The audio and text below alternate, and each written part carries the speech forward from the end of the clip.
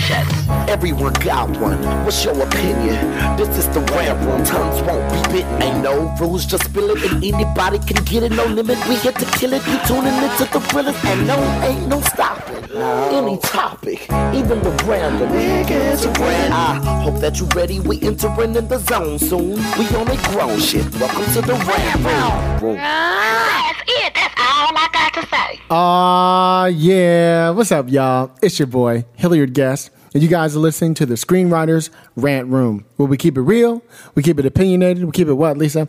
2016. I did it again. 17. We are too close to 16, ain't we? No, we have let go of 2016. Jesus Christ. There you go.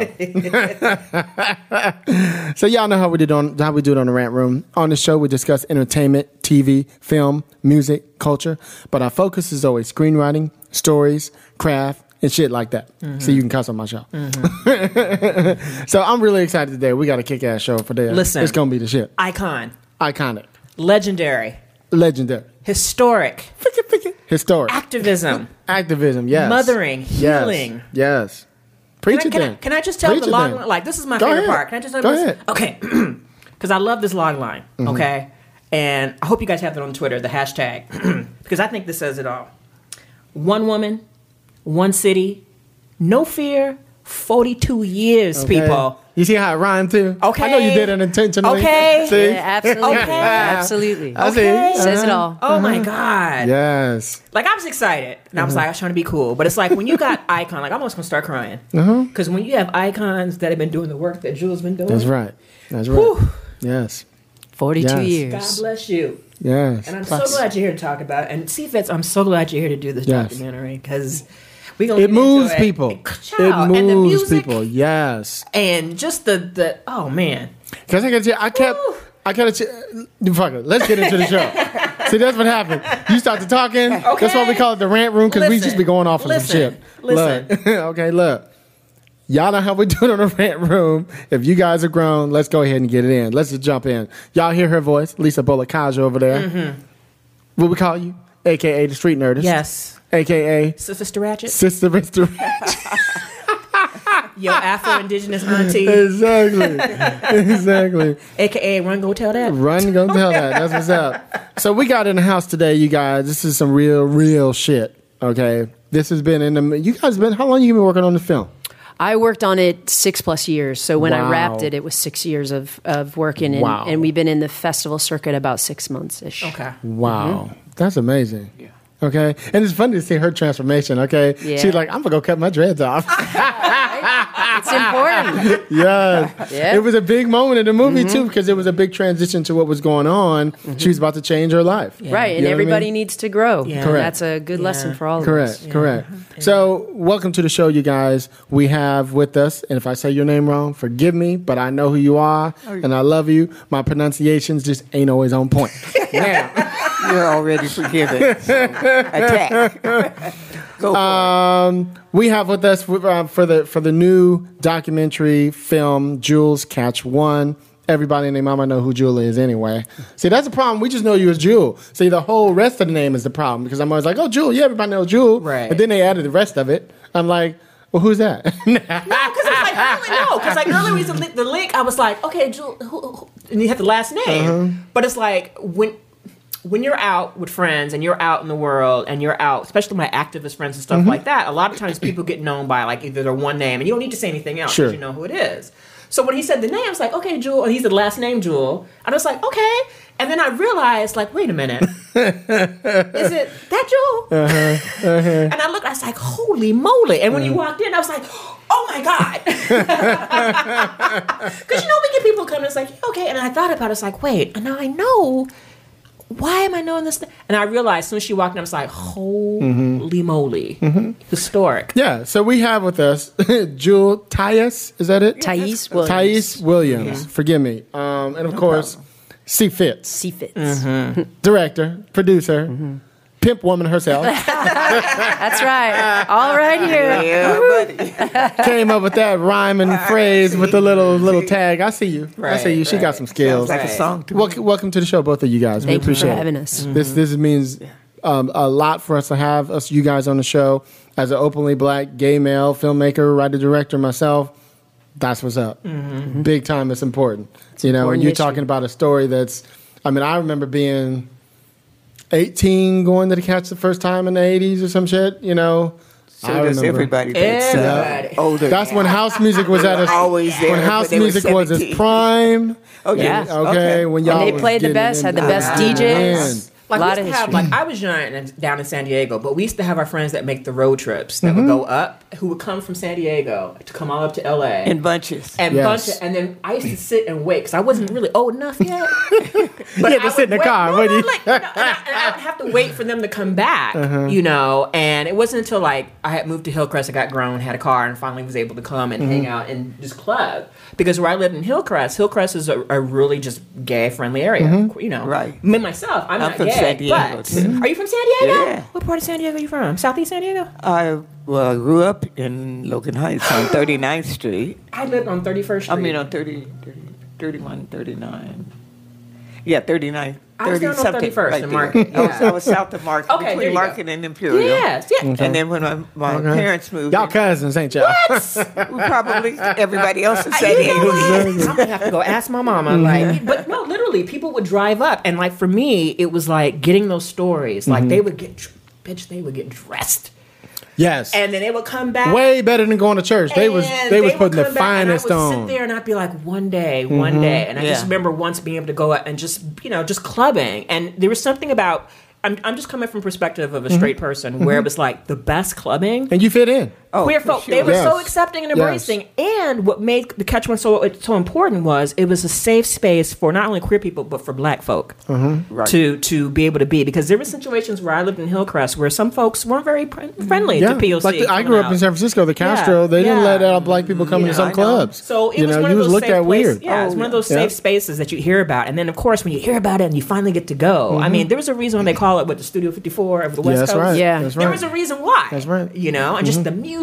And so, anywho. And women, actually. Correct. Right? Oh, Correct. especially the women. Especially the women. Yeah. Because Not harassed to get single in. women could come there by themselves and be able to dance. They didn't have to wait for somebody to choose them or sit there all night, No you know, and harassment, not yeah. be choosing at all, and Right. you're just there hanging with the popular Right. ones that are getting all Hey, the Pat. dances. Right. And then Just you come just on in. get up and go Hashtag at it, Pat Branch. you know, and most of the women had gay friends, had gay guy friends that they Right. hung with Right. too. So Right. it was really a place, even though it was predominantly guys from the beginning. Right. The women started getting hip to it and coming out too and slinging it. I love that. Okay, now we got to get into it. Go ahead. Yeah, definitely. So, Fitz, let's just go back into how did this project come to you in the first place, and what was it that made you choose to go ahead and spend 6 years of your life? Look, I'm doing a documentary on a popular band from the '60s right now too, and we've been in it for 2 years, and I'm done, bitch. I'm done. Yeah. but I'm not. I'm a finish. I'm a finish, but them bitches is working my nerve. But seriously, what made you? Well, get there's this a thing lot to going? cover. 42 Yes, years, right? And definitely. it's not only all that she did, which is amazing, all the organizations, the club. And at the time I met her, almost 6.5, 7 years ago, she was doing the club at night. She was doing the clinic during the day, and also the vegan restaurant Yes. as a cook. So those three things. So I volunteered my time. You Jamaican, ain't you? That's what it is. Wearing a lot of I hats. mentioned that in the film. Many jobs. And I met her because I volunteered my time to do for a charity. She was winning an award, and they wanted me to stuff her whole life into 2 to 3 minutes. And I had already done a feature doc. This would have been my second, but I was like, wow, you need a documentary. I don't know how I'm going to stuff your life into 2 to 3 minutes. You know, successfully with all that she's done, and let everybody know the immense amount of history. And it was just unknown history. It's not in any textbooks. It's barely in any of the newspapers, even local newspapers. A lot of her collection of photos and archival footage destroyed, lost. Wow. You know, it was back in the day. They didn't have what we have now as far as technology. So it took some time just to dig up the right amount of history to put into it, Sure. and then following her along. And we thought that the Catch 40th, was really going to be the end stamp, and it it wasn't. Life gets in the way. We had funding that we had to deal with, and it's a documentary and all of that good stuff. But we kept clicking along, and then she announced she was going to sell it, which she did. And that was a big turning point. Look, she's still about to cry. Look, Yeah. that was 3 years ago. She's still ready to go. Look. She cries sometimes in the film I feel- screenings. yeah. It's a pull on your heartstrings. It's what she so went much through of and it, what yes. she had to. That's a big decision, and at the root of it, I've learned watching her that she's a healer. So you have the catch, and 42 years of the catch, but at age 56, she went back and started right next door nonprofit health clinic, because all she did through the catch heal people. And in the AIDS crisis, she was losing her patrons left and right. So she opened it up to organizations. She co-created organizations and then, created her nonprofit health clinic. So it was perfect that it ends that way. You just hit on something I find interesting, because I remember this. In the 80s, even some of the regular gay clubs didn't want the people with AIDS to come into the club. She was the one letting everybody in. Yeah. You know what I mean? She was like, no, we still family. We still got to stick together. She still had that thing, and they were just, one by one, people were just 2 by 2, 3 by 3. They were just going left and right, weren't they? Yeah, and we talk about that. The AIDS crisis situation is a big chapter in our film, that you see a woman, Joel Tice Williams, touching these guys that had it, and people were Kissing them so guys. afraid. She was not afraid. She was the mama bear leading by example, and I'm sure scared. And she still embraced everybody, as she always did through her club, and that was so important to teach us that to not be afraid, and to not isolate as much as we were, and by her example, obviously everybody gets a little bit better. Now, for the people who haven't seen this movie yet, because you guys have been on the circuit for a few months now, yeah. You guys are doing great, by the way. We are. And still can't believe you have distribution. But we can talk about that. That's some bullshit. Gotta get distribution. That's some bullshit. Yeah. You know what's coming. You know what's coming. People want this movie. We're the Trust little me. doc that is chugging along, and a lot of folks confused us with like a new Paris is Burning and a lot of different things, but and it is about the club. It is about the disco. It's definitely about the music, because the music in it is historical, and we've got great interviews. I was like, how did they clear that song? Yeah. How did they clear that song? And Thelma Houston has a specific she's story. in it, She's in it. She's in the movie, yeah. Thea Austin from Snap and Evelyn Champagne King, Shame. That's a very, very important song in our documentary. And so we're not the regular doc. And we are definitely the little doc that could and should. And we're clicking along. We're getting standing ovations. We're selling out. And we're not the Paris is Burning. It's actually about her life. Correct. It's about a legend. It's about an icon, as we talked about a little bit. And it's a much bigger story than just the club. Yes. There was so where I was going with this was, to the people who haven't seen the movie yet, our listeners are mostly filmmakers and screenwriters and stuff like that all over the world. Can we talk a little bit with you, Jewel, about like how you started the club, and what was it for you wanting to start this club, and also paint the picture of this neighborhood for the people who don't know? Sure. I first got the idea, and it was a very fleeting one, when I worked at the market that was right across the street from what was then the Diana's Club. Okay. And some of my customers at the market would come through and tell me that, just in conversation, that those people across the street, they won't even let us come in and drink a beer, whatever, and I heard that. And I thought, one of these days I'm going to own that place, and everybody will be able to come. And that was it. I never thought about it again until like 4 years later, when I had got my first business, which was a women's, well, they called it boutique then. Now it's a place where folks go to get their dresses and their gigs on and shoplift a little. But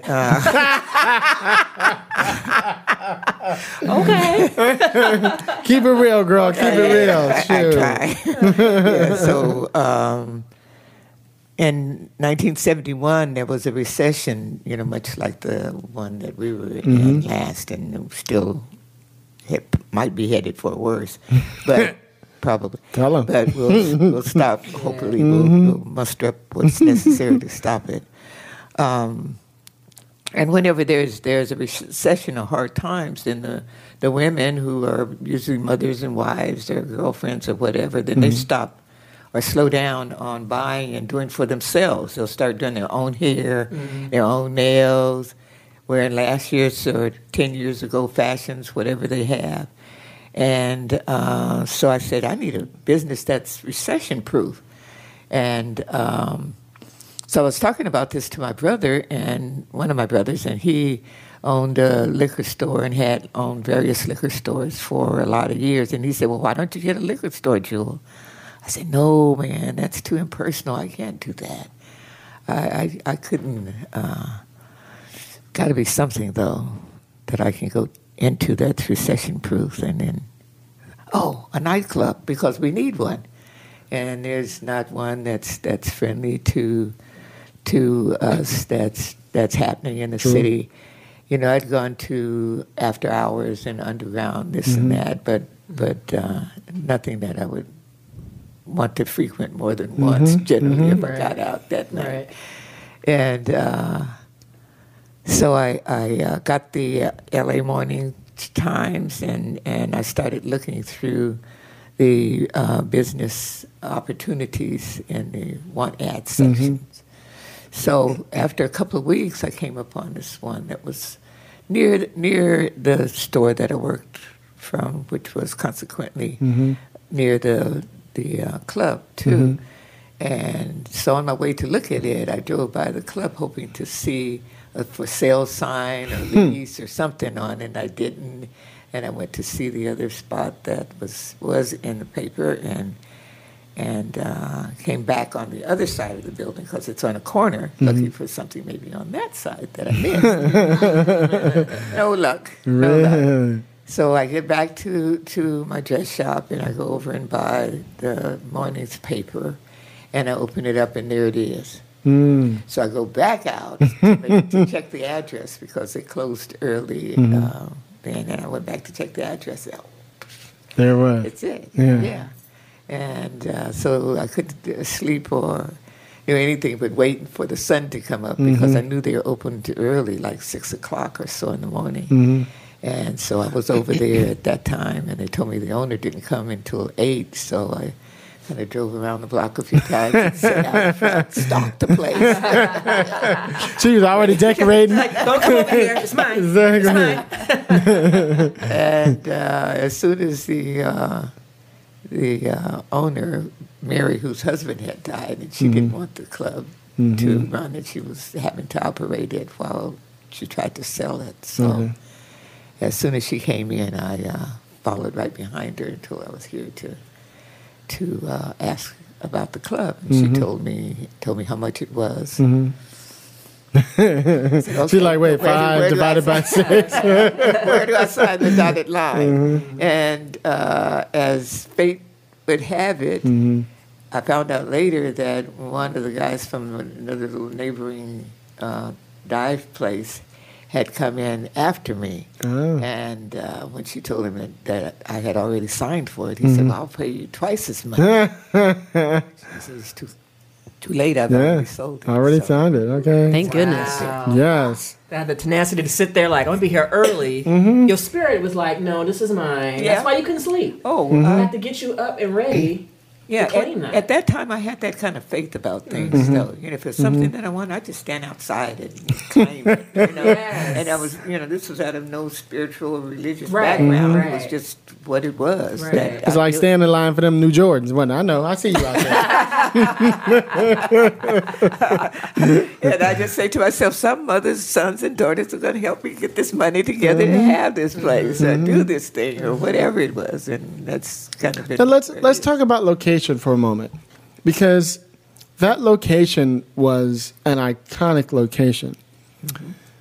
Now let's set up this neighborhood for the people who aren't familiar with it. Where exactly was the catch in regard to the neighborhood that it was in. Now, you were saying before that, like, some people, you were working at the market across the street, and that the where that club and bar was, they didn't really want your type in there. So what would this neighborhood look like, so the people who can't picture, like, where are we? Because we're in the hood right now. Oh, yeah. You know what I mean? Deep in it. Yeah. Yeah.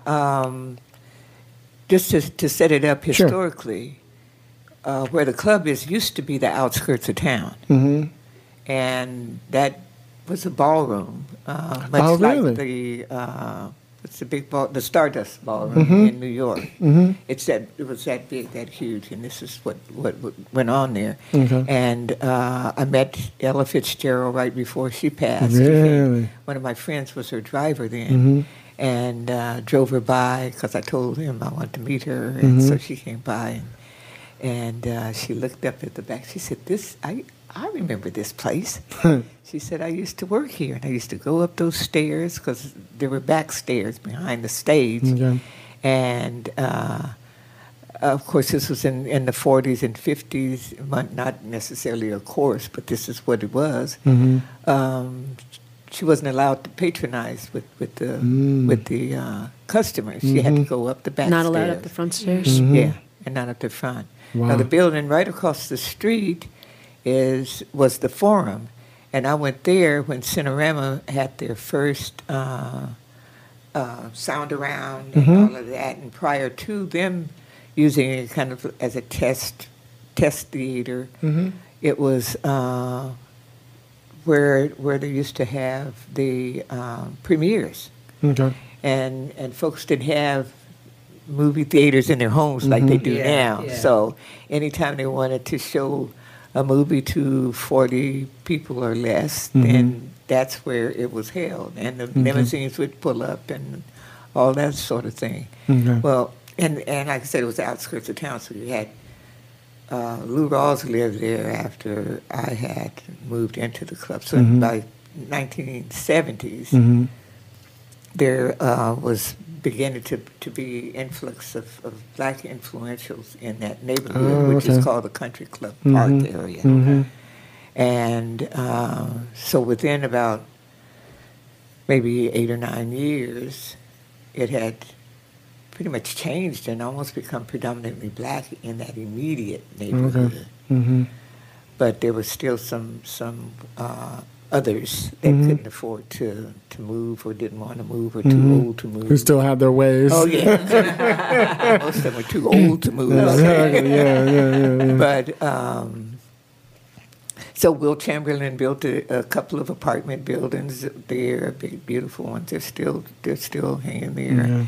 And a very famous old gospel singer, Mahalia Jackson, had bought a couple of buildings and Peru. And Marvin Gaye's family lived on Country Club Drive. That was right around the corner. And Lou Rawls was there. The reason I wanted you to paint that picture because I just remember where your club was on the corner. Yeah. That's really, really, really important because it was a hotbed throughout the entire time you were there. People kept wanting to buy it from you. Or cause trouble for you to get out of there so they can take it over, So that's why I wanted to set that up because I think that's super duper important to realize where she bought it. It'd be like buying it on Santa Monica Boulevard in Boys Town, right where Mickey's is. You know what I mean? Right, Whatever the fuck, you know what I mean? Right. But where yours was that type of a spot, and it was this big, beautiful, building where everybody was like, now that could be this if we do this, or that could be this. You can see why people would want to buy it. You know what I mean? So, but you got it. And sustained that sucker for 42 years. I'm like, you better go, girl. Right. Yeah, and after I had leased the downstairs club, upstairs they did like a dime a dance, but only they would charge $10 an hour for mostly foreigners that came in and danced with the hostesses. Oh, okay, yeah. And she did hostesses in quotes, by the way. Yeah.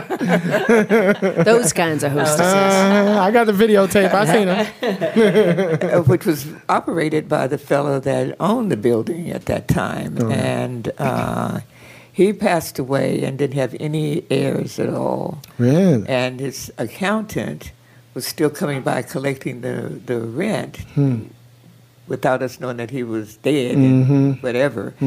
But he didn't pay the note on the building. So Scamming them. in comes the original owners whose parents had built that nightclub back in the 20s. He came in and he said, "I'm getting ready to foreclose on Ben. He died. He died." I said, "I've been paying that full rent all this time." I started counting it out. And not only that, when they had closed up the upstairs, you know, me and a couple of my boys would break in the back and steal the tuna and all that stuff that was left over from and chairs and whatever, and then we had to end up taking it all back up there when we got the club then, when we were able to buy the building. All right. Yeah. So that's right. So you were the bar first. The club came later. Right. The downstairs Jules' room was where we started. Okay, cool. And it was a nightclub. I mean, a more like a cabaret then. I had entertainment 6 nights a week. And mixed clientele. We had people like Esther Phillips and Etta James, and then local entertainers that played the nightclubs here, as well as I had a couple of folks from the Atlanta Underground that would come out and they would work the 3 clubs that had entertainment. So this is what our club did. Cool. That's what's that. I just wanted to paint that picture for the kids just so they understand, you know, the importance of where this place was and in conjunction of that and the time. Because later on when you started, and they'll see this whenever they start watching the film, go watch the film. I'm telling you, Jules, catch one. You got to see it. Yeah. When they see the film, they will learn how much, and I loved a lot of the, you probably got news footage, I'm sure, but some of the footage you got of the kids in line. Yeah. And the cops just harassing them. Yeah. I mean, night after night after night after night. You know what I mean? The things that you had to go through. Go ahead. Yeah. I mean, from the get-go, she was harassed by the police. And for many, many years in a lot of different ways, coming in, rifles drawn, and just little old Jules standing up to them like, "What are you doing here?" There's a funny thing in the film where she was written up for stereo equipment was the weapon. Because it was too loud? Yeah, I mean, they just tried to come up with every single excuse. And what wasn't in the film was that for a whole year they had 2 detectives that their sole purpose for being on the force was to stand out in the back of my lot trying to catch the music being up too high. She's listening to see if it's... With their meters, their sound meters. Yeah. Imagine every night, and it took night, them about every a year weekend. to when somebody opened one of the doors and the sound went out. It was a hard time for them, and they swooped right in on it. Yeah, she was definitely targeted, and even in 1985, there was a fire. And which is in the film. We got to do that in quotes. Yeah, in quotes, fire. Yes. And upon inspection, not really by them because they didn't really do much inspecting. They didn't do any inspecting. Yeah, there were set behind the speakers. It was set up. It was an inside job. Somebody planted where they just wanted the whole place to be burned down.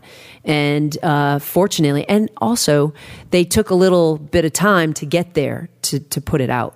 Instead of, there should have been 5 minutes. 5 minutes, it was like 20.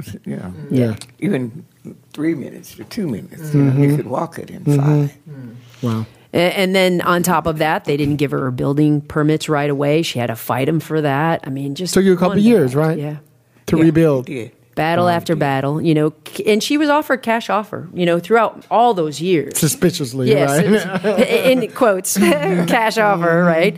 And, she just said, no, I'm going to rebuild. Yeah. So just stop, like, just take stop the money. asking. Yeah. We want to build townhouses here.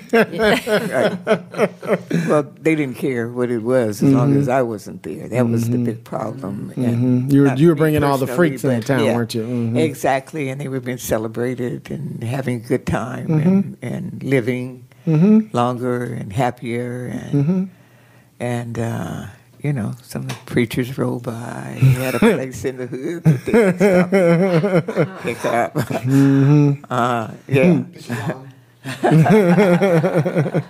That's funny. But So, truthful, very truthful. so 6 years, Fitz, to make this film. 6 years, but it's perfect, meaning it was worth it because it shows you the history of the club, so important, but also the thumbprint of one woman being of service for a community. So it wasn't just the club, it was the vegan restaurant, then it's her clinic. She sold them all, and now she just rebuilt a new clinic, and she's age 77. So it's a great stamp of what we all can do, I think, too, okay, just hold on, watching hold her on. life. Why she got to have a clinic and look, pay what you can? I'm like, okay, bitch.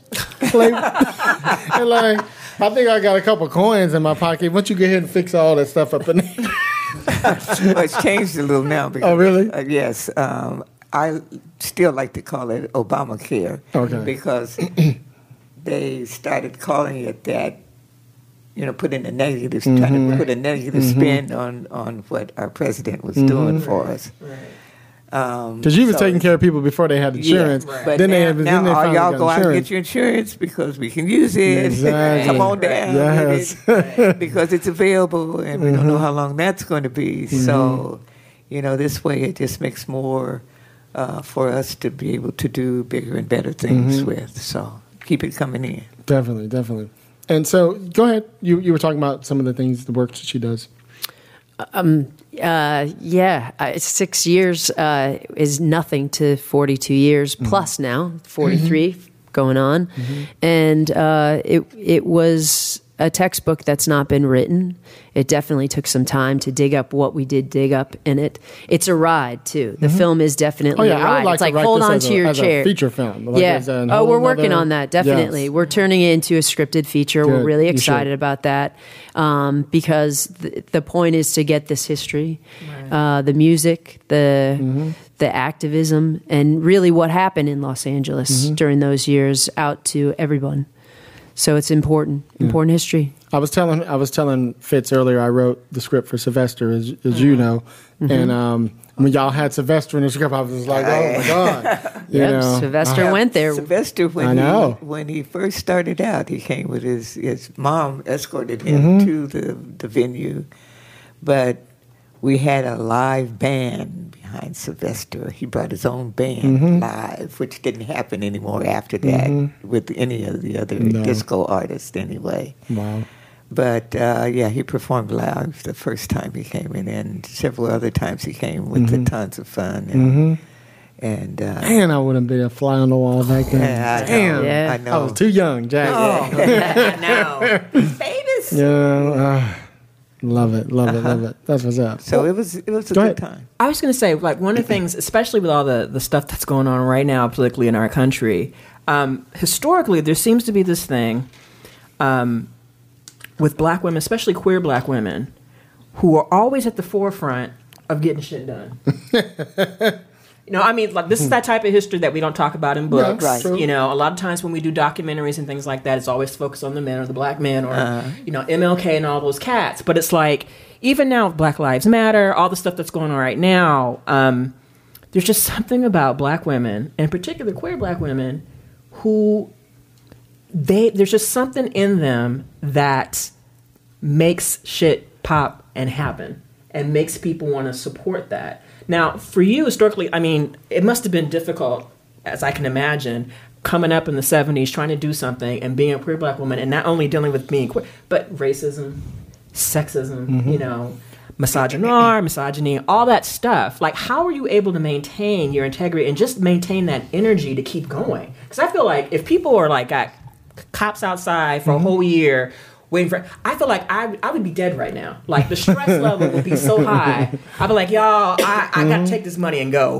You know, how did you maintain that for 42 years? She got a little gray hair. That's about it. You know, it's she like, still looks like she's 17. Like, you know, those things I look at now, especially now we got the stuff. For those of you who are keeping up with current events and stuff, you got the whole Muslim ban going on right now. We got people doing protests at airports. You got crazy Cheeto Dust president just messing up everything for everybody. Cheeto Dust. You know, just messing up everything for everybody. Like, what are some lessons that you can impart to those of, especially these young ones that are coming up, who for a lot of people it's their first time being active in anything, you know? Which is great. Yeah. You know, we just recently had the Women's March. Like, what are some lessons you can impart to those of us who, I'm not young, so I know, but I'm just saying, how do you maintain that?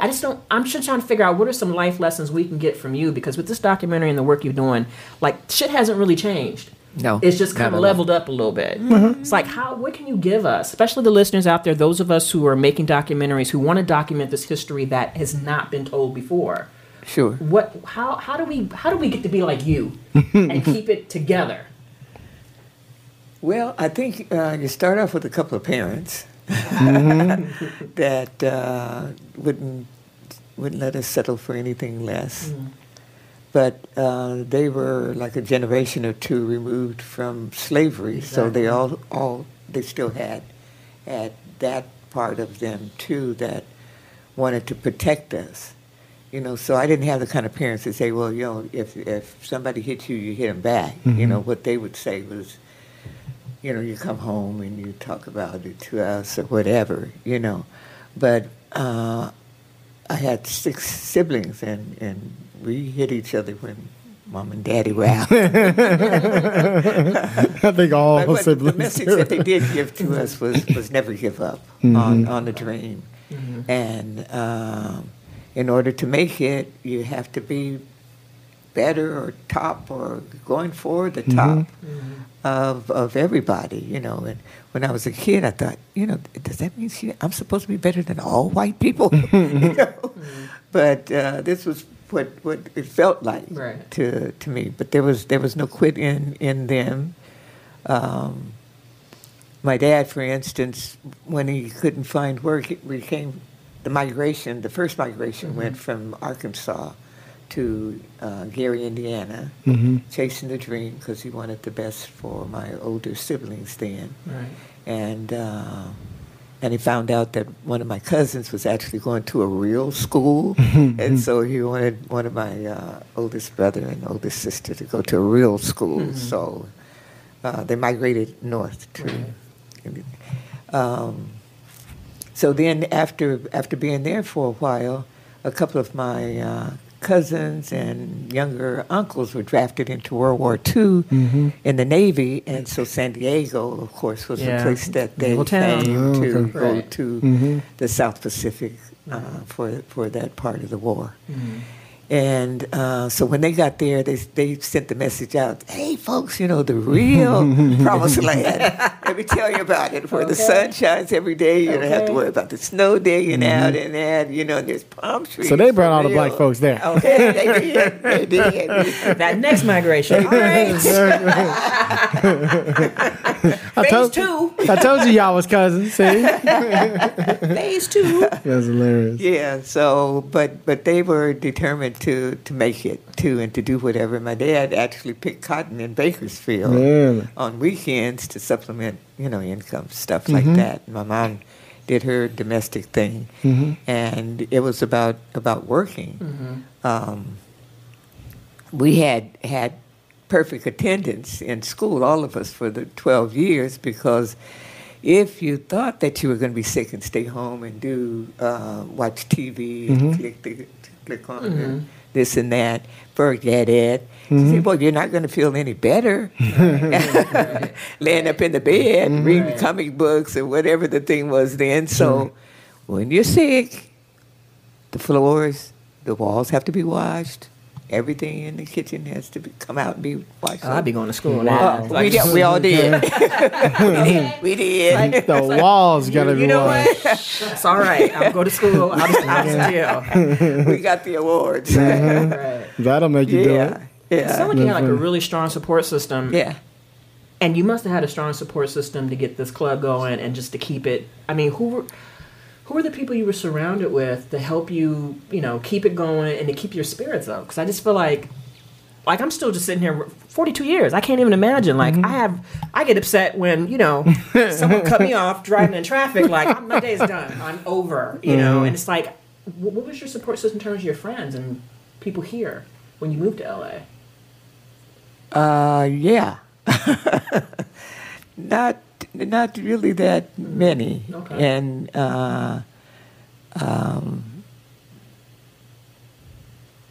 I did a lot of it myself, and then I was blessed with having the right teachers show up when I was ready for them.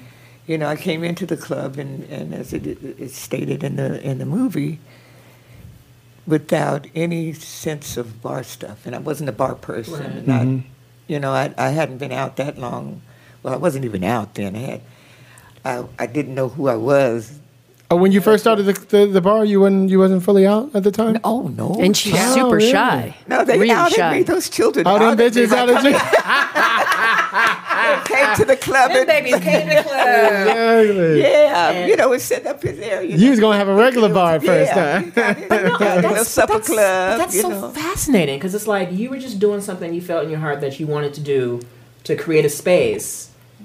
And then the babies came through and you gave them the space and they were like, we need to tell you something about yourself. I mean, what was that like? You said that they pretty much outed you and you were trying to find yourself. Like, what was that like for you?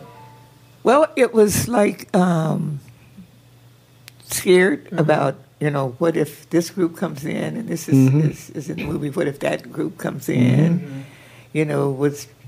What if one of them tell my mom and dad? Right. Which was a really scary part. Right. And so they just, when we opened up, there was no way of advertising because we didn't have that kind of community then. Right. But the word, they had a saying then, telephone, telegraph, telesissy. And Hold on, say it again. That's some funny shit. What you say? telephone, telegraph, telesissy. That's how we got, that was our social media. I love it. Love it. So sooner or later, somebody found out that I was there, and they told somebody, and then the children start coming, and that was it. That's it for the film right there. That's it. That's the tag. That's it. I'm telling you, that's it right there. Hashtag. Okay. That's funny. The word would get out. So, what happened when your parents did find out? Like most folks, like most black parents, and most your friends and everybody else, it just kind of act like it didn't happen. Okay. Thanks. Yeah. That it didn't happen. And Denial, didn't say it. The person that told them, I found out, was Okay, somebody phone just going crazy. Clubbing already. Okay. Hey. That you, Jewel? See, Might be. look. Jewel produced that one too. She's like, that was one of my beats. 10 more minutes. She's like, I did that for Kanye and them, I was getting my rap She's a together. busy woman. Oh, tell the sissy. Get it, girl. Sorry Hashtag about tell that, us but I sister. just graduated, to these new phones, and, from a flipper that I didn't carry either, and so I'm not used to having it on. I used to use it someplace. But I'm just, I ain't surprised you got that beat. Okay. Yeah, Okay. I don't even got that beat, girl. courtesy of Verizon. Exactly. Oh, and I'll expect a check in the mail, and we are a nonprofit. Verizon. So I found out much later that she had already told them years before. Oh, really? And like I said, everybody was mum, and my dad was still asking me when I would bring my girlfriends home for Christmas or Thanksgiving, when you go get married, Jewel? At that time, I couldn't say that in years from now, you'll know, because I will be married then. Right. And I did eventually have a sit-down with him. I was 50 years old. Really? Yeah, at the Wow. urging of, I was like 25 when I found out who I was. You know, I just thought I was a tomboy growing up. Yeah. And, you know, the fact that my brothers always chose me for their football teams and basketball teams. And even to go out and win the marbles back that they had lost to someone that hurt you. She out there just flicking. Yeah, get down with the marbles. But when I did sit down with him, it was when Rue and I were getting ready to do our civil ceremony. And with her kind of twisting my arm. You better tell him else I'm going to tell him that. Okay, so. And I love her. I'm just going to say. Oh, really? She's a strong president. right. Look, the only way you're going to survive like that, you got to have somebody strong on you. Where they say, ride or die, bitch. But you got to have somebody, I'm going to call it, you know what I mean? Okay. But you got to have somebody who's on your side, who got you. Yeah. You know what I mean? I feel like she's got she you. does. She You know? She want to go on vacation sometime, but They did go RVing. they finally, you finally went. It was You for went? Palm Springs International Film Festival. They went RVing for about that's 10 days cute. in Rue's new RV. That's cute. And had a ball, didn't you, Jewel? Yeah, it was great. Okay. Yeah. Cool. With their Okay. dog, Katie. Sweet. But she's an so- interesting character. Yeah. So she should be Important. strong in the movie. She should be strong in the movie. So That's good. 27, 28 of those years, and she's been, Wow. been my backbone. That's what's up. And but I had lots of folks initially. There's a guy named Tex, and he's mentioned in the film, so I won't go into his story. But Is that the tall guy? No, Okay. no. okay. He's I remember. older. I just remember you really lost it on that point when you talked about the really Oh, tall guy yeah. who became Oh, small when you yeah. got it. Yep. During the No, AIDS that crisis was- chapter. Yeah. Yeah. That was So sad. Yeah, but go ahead. I'm Let sorry. me see, yeah. But Tex I'd mentioned as being one of those that was in the club with the previous white folk. Oh, he's the one who taught Bartender. you Yeah. some of the stuff. He taught me. Okay, yeah. How to tend bar to the handful of folks that were there. And then at that time, our neighborhood, like I said, was basically black and becoming all black. And so we actually had black salespeople for the liquor companies. Oh, really? Yeah. And there was more liquor companies than one or two that they have now. Liquor distributors, I should say, rather than companies, distributors. Then there was maybe 5 or 6. And so I'd have these different guys come in, and they would sit down at the bar and tell me, you know, how to do this and that. And open, Okay, you got all the you know, secrets. how to huh? order, and, you know. So I was taught by them and Tex primarily because up until after 1970, they didn't allow women to tend bar in California unless they owned the nightclub themselves. So, and I wasn't really that, as the old folks used to say, that fast that I went to nightclubs and then before I got there, you know, I could count the times on one hand that I actually went to a nightclub even. But here I was, you know, and That's just so amazing to me. Like, I have no nightclub experience, but I'm gonna buy a nightclub and I'm gonna make it happen. Who does that? Amazing. And also DJ'd when she had to, when they didn't show up, and made a few good mixes, which is in the film. As we few. One or two. heard from her phone. Nick Vasta. Did what she had to. yeah, we're following up on people like Ronnie Hardy that was from Chicago and Frankie Knuckles and all those folks. You know, Yeah. and, Wow. Legends. and I've got Legends some of the in, legends. yeah, because somebody walked out or didn't show up or whatever, you know, and try to Kind do of making it. that mind time. Like, well, I got a DJ now. Jesus Christ, there you go. That's funny. Yeah. So let's talk to you a little bit, Fitz, about style and how you chose to make. You were telling us off mic earlier, but how you chose to make the movie, and you know what was your style in this film in particular? Well, it covers a lot of years, as we know, and I chose a lot of different looks. There's archival footage, Madonna holding her music album opening party. There's all kinds of archival photos over the years, and there wasn't back in Sharon the day. Stone, okay, Sharon all them people, Stone they was were in the there. house. Hello, holla.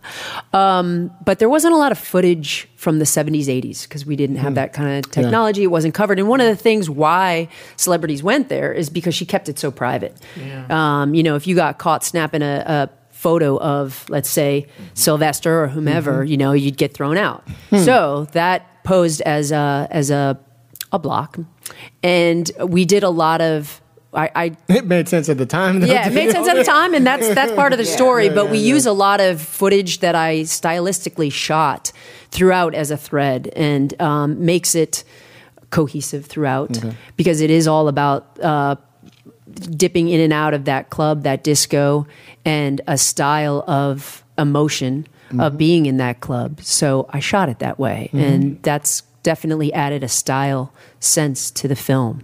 So yeah, it's talking heads, telling the history, but there's also a lot of weaving of some great footage. I was blessed with a great crew that got my vision, and we kept going back in over the few years, 6 years, and shooting more and more of this so we could use it as like a paintbrush color, and that's throughout it, as well as you bump into this archival footage of the balls that's used, which is gorgeous. All their charities that the communities put on with Jewel, sometimes even lip syncing, which we see in the film. Look, Yeah. look. Yeah. Hold on. Yes, you should see. Anything for $1. Jewel does, and I'm telling you, and she is on it. She is in it, like in character. She's just like, I put a wig on. I'm like, you better go, girl. Yeah, so we tried to make it. It has a thread of some beautiful footage, and then it has some rough, gritty stuff. We were stuck with the footage the way that it was shot at the club back in the day, and it's a little rough and gritty, and we go with it, and it's yet another paintbrush color that we used. So it's definitely. But see, what I liked about that was that it took me back to this was a real time. They had this kind of camera. They didn't have that clear 4D, whatever, whatever. 4K, yeah. No 4K back then.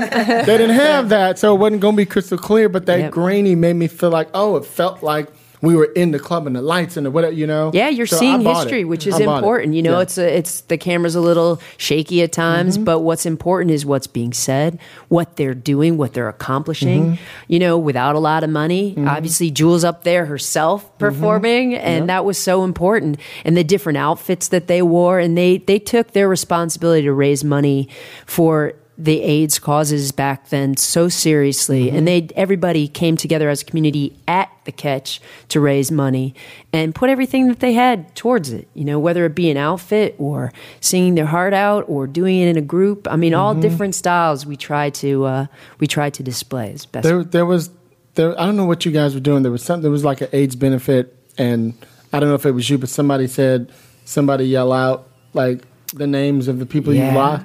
I was just brutal. Balling during this moment. Brutal. Because you could just hear people go, archival such footage and such. again. Yeah. This person. I was like, it just, it went on for a long time. You only showed us a piece of it, but it just kept going. You know what I mean? People in that club, all the ones that passed through that club, people that they knew, it touched so many people, including Jewel herself. That a lot of patrons died, wiped out half her community of patrons, and that was really important to celebrate in the film. Touch on because the women are actually what ended up sustaining the club because so many of the men passed. Correct? Yeah. In fact, that was when women started coming out to clubs that just weren't exclusively for them, which were usually small clubs after hours or something like their house parties. That was pretty much what the women did then. Sure.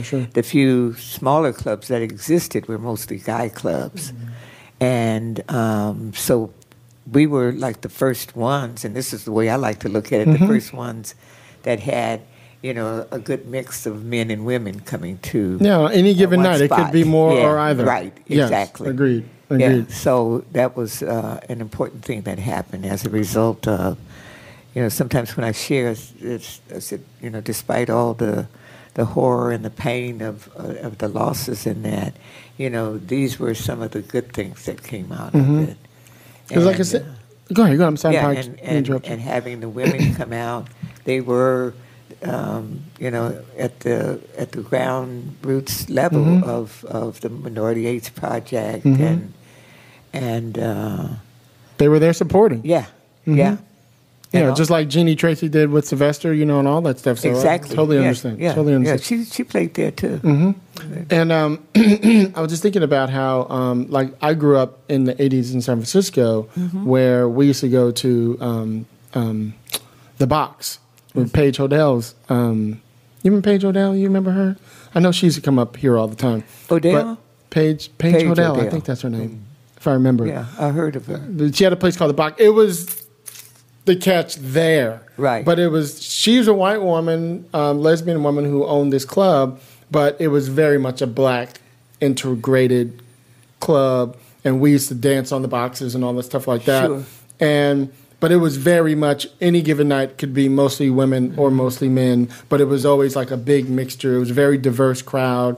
You know, it was one of the first clubs that was like that in the 80s. Right. And, you know, I think it sustained to like the early 90s or something, but it lasted for a while. Sure. But I heard always of remember it. whenever I come up here and go to the Catch, I was like, I feel like I'm back there. Right. So they clearly were inspired by your club. Sure. You know, so yeah.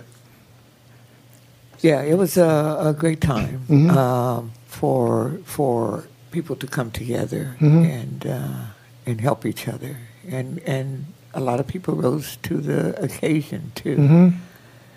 As you'll see in the film, even politicians like Maxine Waters, Yes. and Diane Watson. Jan Perry. They're all supporters of the film in the film.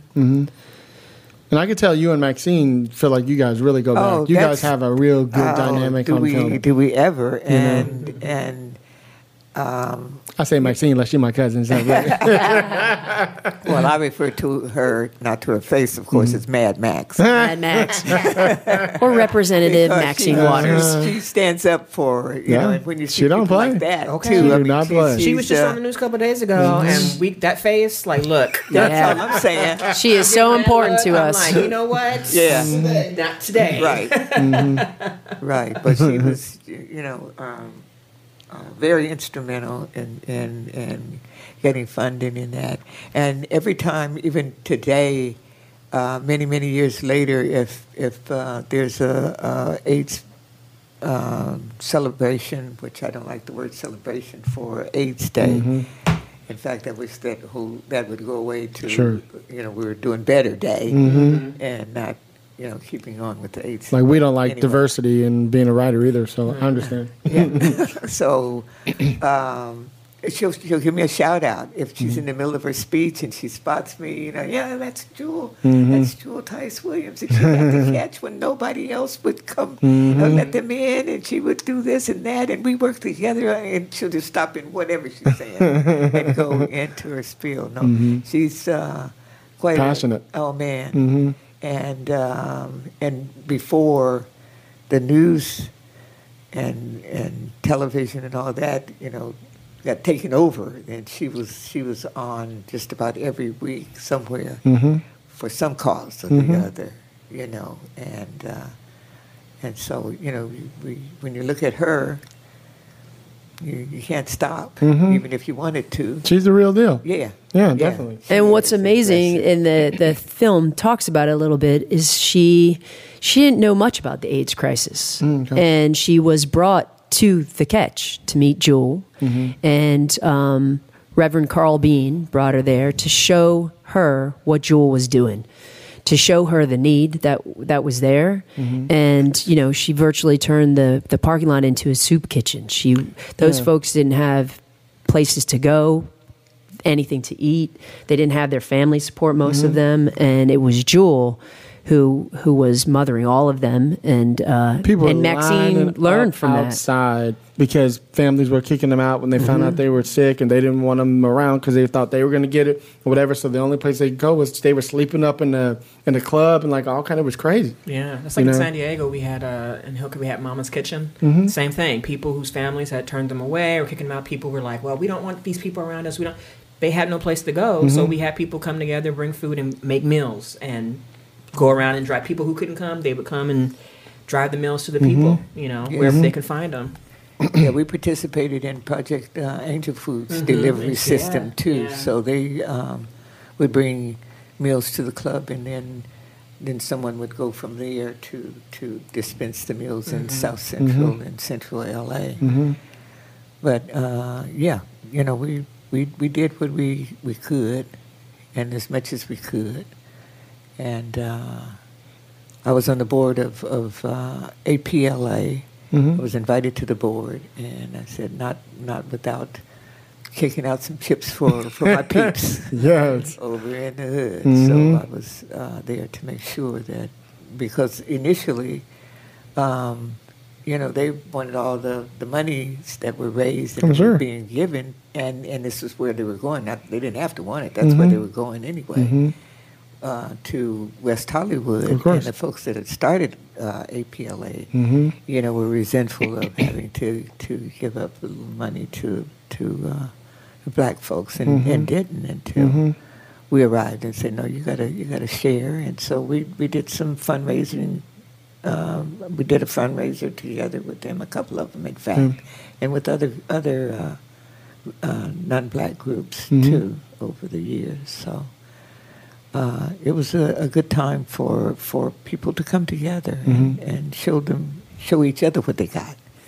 Yeah, you've always had that about you, and I mean, when I think about you, especially after seeing the film and learning so much more about who you are, the club is super important because as a young gay black man, I'm able to go to a place and be myself for the first time. But to me, the more important things is what you do outside of the club.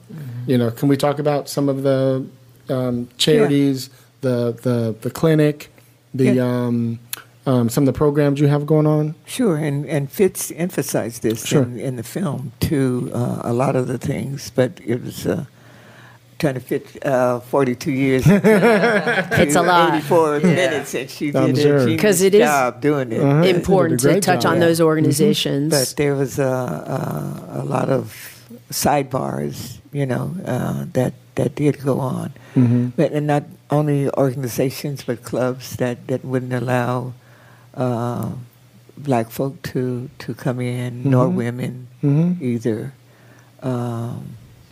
The ACLU had started a chapter on gay rights, and they had asked me to join it, and I said our rights are like yours in some ways, but we have some different rights, so Correct. we need a black chapter too. So I chaired the black chapter of the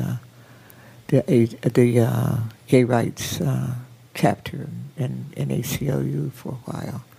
I love how you keep making sure that your people are taken care of. You're not just joining a group because they brought you in and just rolling with them. You're like, I'm coming in, but we changing some shit. Right. You know what I mean? Because we don't necessarily have to. Well, adding is changing, right? Correct. They have to Well, add even on if they to add stuff. another face, it helps. There you go. Yes. But that's the important thing. We always, Lisa and I talk about it a lot. We have to be in position in order to make change. Like Yes. I'm the vice chair of the Black Committee at the Writers Guild, and I'm the vice chair of the LGBT Committee with Pat. I see you, Pat, over there. And I am in this position by choice because I know that I'm always thinking about us. Right. In some kind of way. How can we help each other? How can we be more inclusive? No, let's not just do this. Let's make sure we do this. Don't forget us too. Yeah. You know what I mean? I'm that voice, and I'm not afraid to say it. Right. You know well, what I mean? we love you for it, and Yes. this is why Fitz and I are here today. Thank you. And thanks, Pat, for setting this up. she did. Yeah. Yes. Even It's though we want to make sure that we made this interview. Thank you. Thank you. for us. It's truly an honor to have you here. And I think you're a special filmmaker. You got a lot going on for you. Yes. I can't wait to see the motion picture scripted version That's right, of this. the scripted version coming next. All I ask, can I be one of the club goers? Right? Oh, yeah. In the background. I'll be. She gonna be serious about this. I'll be sitting. I'll be just Get ready to dance. I'll sit in front, 6 a.m. waiting for somebody to come walking by. Well, you'll get a chance on the 20th. We're in the Pan African Film Festival. Yeah, so And, February 11th February and 20th. 11th is our first screening, and Second one is February 20th, which is a Monday, which is President's Day. Okay, good. And after that, we're going to have one of those old-fashioned tea dances. That we used to What? have 2 to 7, yeah. At the Catch. At the At catch. the catch. Yeah. Get your. Well, it's the Union now, but our sign is still up there. They Really? Yeah, they pay. This is an exclusive. Yeah. We just set Really? that up. Yeah. So Wow. February 11th at 8:30 is the first screening for Pan African Film Festival. Then February 20th, which is the Monday, is at 12:15 is the screening, and then 2 to 7 is the tea dance at the Old Catch, which is now Union. So Yeah. come on out, dance, support.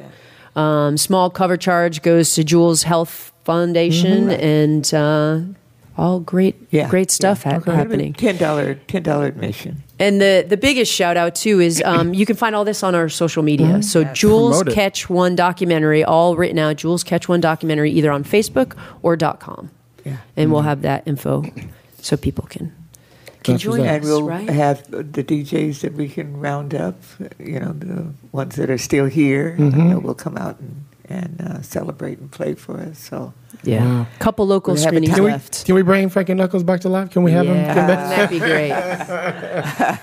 now, how about my DJ who Yeah. was with me Yes. for 27 Yes. years, who was West Coast house music, That's right. which is different from Frankie Knuckles. Sure, Yes. sure. And that's DJ Billy Long. Okay. He was with me for 27 years. He would want to be one of those sidebar stories in the movie of how he came from a post office worker at 27 and quit his job and practically lived out of his car and lived in the club, so he was learning how to play. He Wow. didn't know how to DJ, but he wanted to know. See, you got these people just like, you know what? We're gonna figure it out as we do it. Yeah. You know? Oh Yeah. my God. And years later, he was on Billboard magazine as a reporter for 25 years. Wow. And just the music, he was the best, was the best. And I had Frankie Knuckles there on occasion, and Ronnie Hardy, who was Chicago's top DJ at one time. And when the house scene was around, and he was with me for about 3 or 4 years, and he passed of the disease too. So, but we had some good DJs and the best music and the best sound system that we could afford, and we just rocked it. I remember you for coming, you hear that. all those years. Okay. Like, oh shit, you cannot That's be right. seen. It's okay. It's about to go off And right you come now. in, because the guys would go out for Saturday night, and they were in silk then. Silk was the thing. You know, Yes. yeah, bitch, I got this silk shirt. And they would turn the collar out so you could see needless markup. I mean, Yes. they didn't even mark up. See that shit? Exactly. Yes. 100%. Fabulous. 100%. Yes. No, not the two sisters, Polly and Esther. Not those girls. Not Polly and Esther. No. This is a real deal. Okay, that's Rodeo Drive, bitch. That's Rodeo. And when they would walk out of there, they'd be stuck to them. Okay.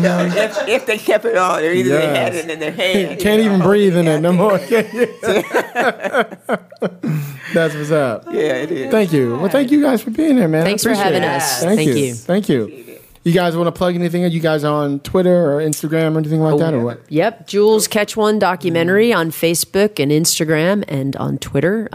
Those are all on our Facebook too, as well as .com is our website with all our fabulous bios, and press is on there. And we have Pan African coming up, and then we've got another screening locally in LA in March that'll be announced, as well as London. So if you stick with Wasn't our y'all just in Facebook- London a week ago? yeah. We come and we go, and we just won the jury prize in Indiana. Woo! Yeah. So please like us on Facebook and write a review if you've seen it, and write a future review if you're coming to the Pan African. That'd be great. Okay, cool. And Thank also you. take a look at the Village Health Foundation. Definitely. Yes, there's a link There's a to page how and we that, can yes. support Yes. Jewel and all that she does with her nonprofit work. That's also on the Facebook. Yeah, because this is what the film has been doing for us. Good. It's highlighting what it is that we're still doing. Good. And as well as helping us do what we do around the film too, because it's about educating, Right. educating the future, and also helping Jewel sustain with her new clinic, Village Health Foundation. Good, love it. Cool. Thank you, Pat. Sorry we didn't have you on the mic. Oh, that's okay. It's fun to sit and listen. Pat Branch was with me, the one crew person that was with me all 6 years. You were there that Yeah, long? she worked on it. So not only was she, I saw you in the background a couple times, man. I was going to say not only did she work on it, but she worked herself into she's in it. it. She's in it about 15 times. You know, documentary filmmaking. You counted 15 times. Anytime I said we need a model. Yeah. She had her first acupuncture. She was a patient in it. That's right, It was a little scary. And we Hold on, let's get her on we mic. were- Let's put her on mic. Okay. Yeah. No, I was going to say they used me to set the color for when they were while Jewel was working, and then she had to come in. For A stand-in? I was a stand-in. So Ah, you get the color got right, it. the color Yeah, balance, yeah. you know? She She wore has a many close- hats, Yes, many yes. hats. So she became an associate producer on it, Good. which is fabulous, and then also a co-writer on it, Right. because Good. we have the Great lovely writing. CCH Great writing. Pounder as the narrator That's right. That's that we right. worked Yeah, with. Yeah. And another thing that she did when we were when I was selected as the Grand Marshal of the Oh yeah, she was in the car. Yeah, That's she right. was. Yeah, right. we were really just riding down the boulevard, minding our own business, and Pat jumped in. Oh really? I was told to get in. I rode shotgun. She keeps jumping in the frame. The driver told me, he said, get in. And I was like, honey, goes, get in. And so I jumped in the front seat, and I did not mind. I was like, waving people. All my friends were like, we didn't know you ready to be afraid. I'm like, me neither, but hi. And had Hashtag that Pat Branch had the- fans. Had the queen, drag queen wave down Pat. Oh yeah. It's a little limp. I got a little tired, so they were like, hi. But Are you guys individually on Twitter that people can follow you? Yes, CFitz_ is mine. Pat Branch, what are you? I'm Patty Chocolate Milk on Twitter and Instagram, and Trish Marbury on Facebook. Okay. Are you? And I'm Jewel Tice Williams on Facebook and Instagram and Twitter and Pinterest. And Okay, none girl. of it's being worked like it should be, but we're going to take care of that. But please contact any and all of us. And the Village especially Health the- Foundation yeah. also is on has a Twitter, page. Instagram, and Facebook, and it's all on our original Jules Catch One documentary spelled out. You can find all of us on there. Right on. Yeah, Cool. yeah. That's what's up. Thanks. Lisa Colt Jan. Oh, they know they can always find me on Twitter. I'm a Twitter fiend. Mm-hmm. I'm always on there, especially if I'm on Saturday Night Sci-Fi with all the live tweeting of all our sci-fi geeks, hi peoples, and bitch flicks, film reviews, and yeah. But you're gonna do a review on them, right? Yes. Okay. Yeah, we need all the support we can get. We do not Yes. have distribution, as you asked once, so we are currently just starting that trek. Which, for a little doc like ours, especially with the glorious music in it, we've got a little bit in front of us. So any support would be great. I mean, the fact Yes. you guys are winning awards. I mean, people should be. Audience awards, This jury what awards. pisses me off about films that are black and LGBT. We can win all kind of awards, and people are like, "Yeah, you guys did great." Yeah, Yeah. Then they give Yeah. you a little pat on the back. No, bitch, we need some money. Yeah. You know what I mean? Yeah. Let's distribute. Let's put it out there. Let's. Right. we do I could talk about this all day. educate. You know that story. Yes, they need to know the story, right, Pat? That's what's up. That's one of those ones that goes in the archives. Like, as soon as it comes out on DVD, I'm buying. That's like history. That's like history lesson stuff. That's the stuff you bring out to the babies. Like, look, sit your ass down. We're going to watch this and talk about this. Exactly. Exactly. So it's going to happen. It's going to happen. We're going to take a group photo and put it on already Twitter. a movie. So Definitely, you can find definitely. all of us Yes. together. Yes. All right. Did you say where you were? Yeah, Twitter. Oh, okay. I'm tripping. Sorry. Netflix. Hi, Lisa Bolakaja. Yeah, Lisa Bolakaja. And I am your host, Hilliard Guest. You guys can find me on Twitter at Hilliard Guest. You guys can follow the show, Screenwriters RR, on Twitter. Please follow us too. Screenwritersrantroom@gmail.com if you have any questions for us. And Facebook. Follow us on I'm so horrible at that. I never tell people about our Facebook Just page. do it. Just we have do it. thousands of listeners. I never tell anybody about it. Follow us on Facebook. Shit like that. You guys know who you are. Everybody join in with us for 2017. Okay, our little thing. 2017. I got it. 2017. I think I got it. Don't say 2016. I got it. We went a whole year with saying 2016. Then we were 2015 before that. Okay. I'm looking you dead in your mouth. We used to always say keep it 100, and then what's his name came out with that show? Larry Wilmore. Hi, Larry. Yeah, what's up, Larry? He came out and he started doing our shit. Keep it at 100. And then we're like, we can't use that anymore. Yeah. So we were like, fuck it, we're just going to do whatever the year is. Whatever the year is, that's what we're doing. 2017. Okay. Exactly. 2017. So y'all know how we do it on the Rant Room. On this show, we keep it real. We keep it opinionated. We keep it what, everybody? 2017. Peace, y'all. Ciao. Yeah, man, I got something to get off my chest.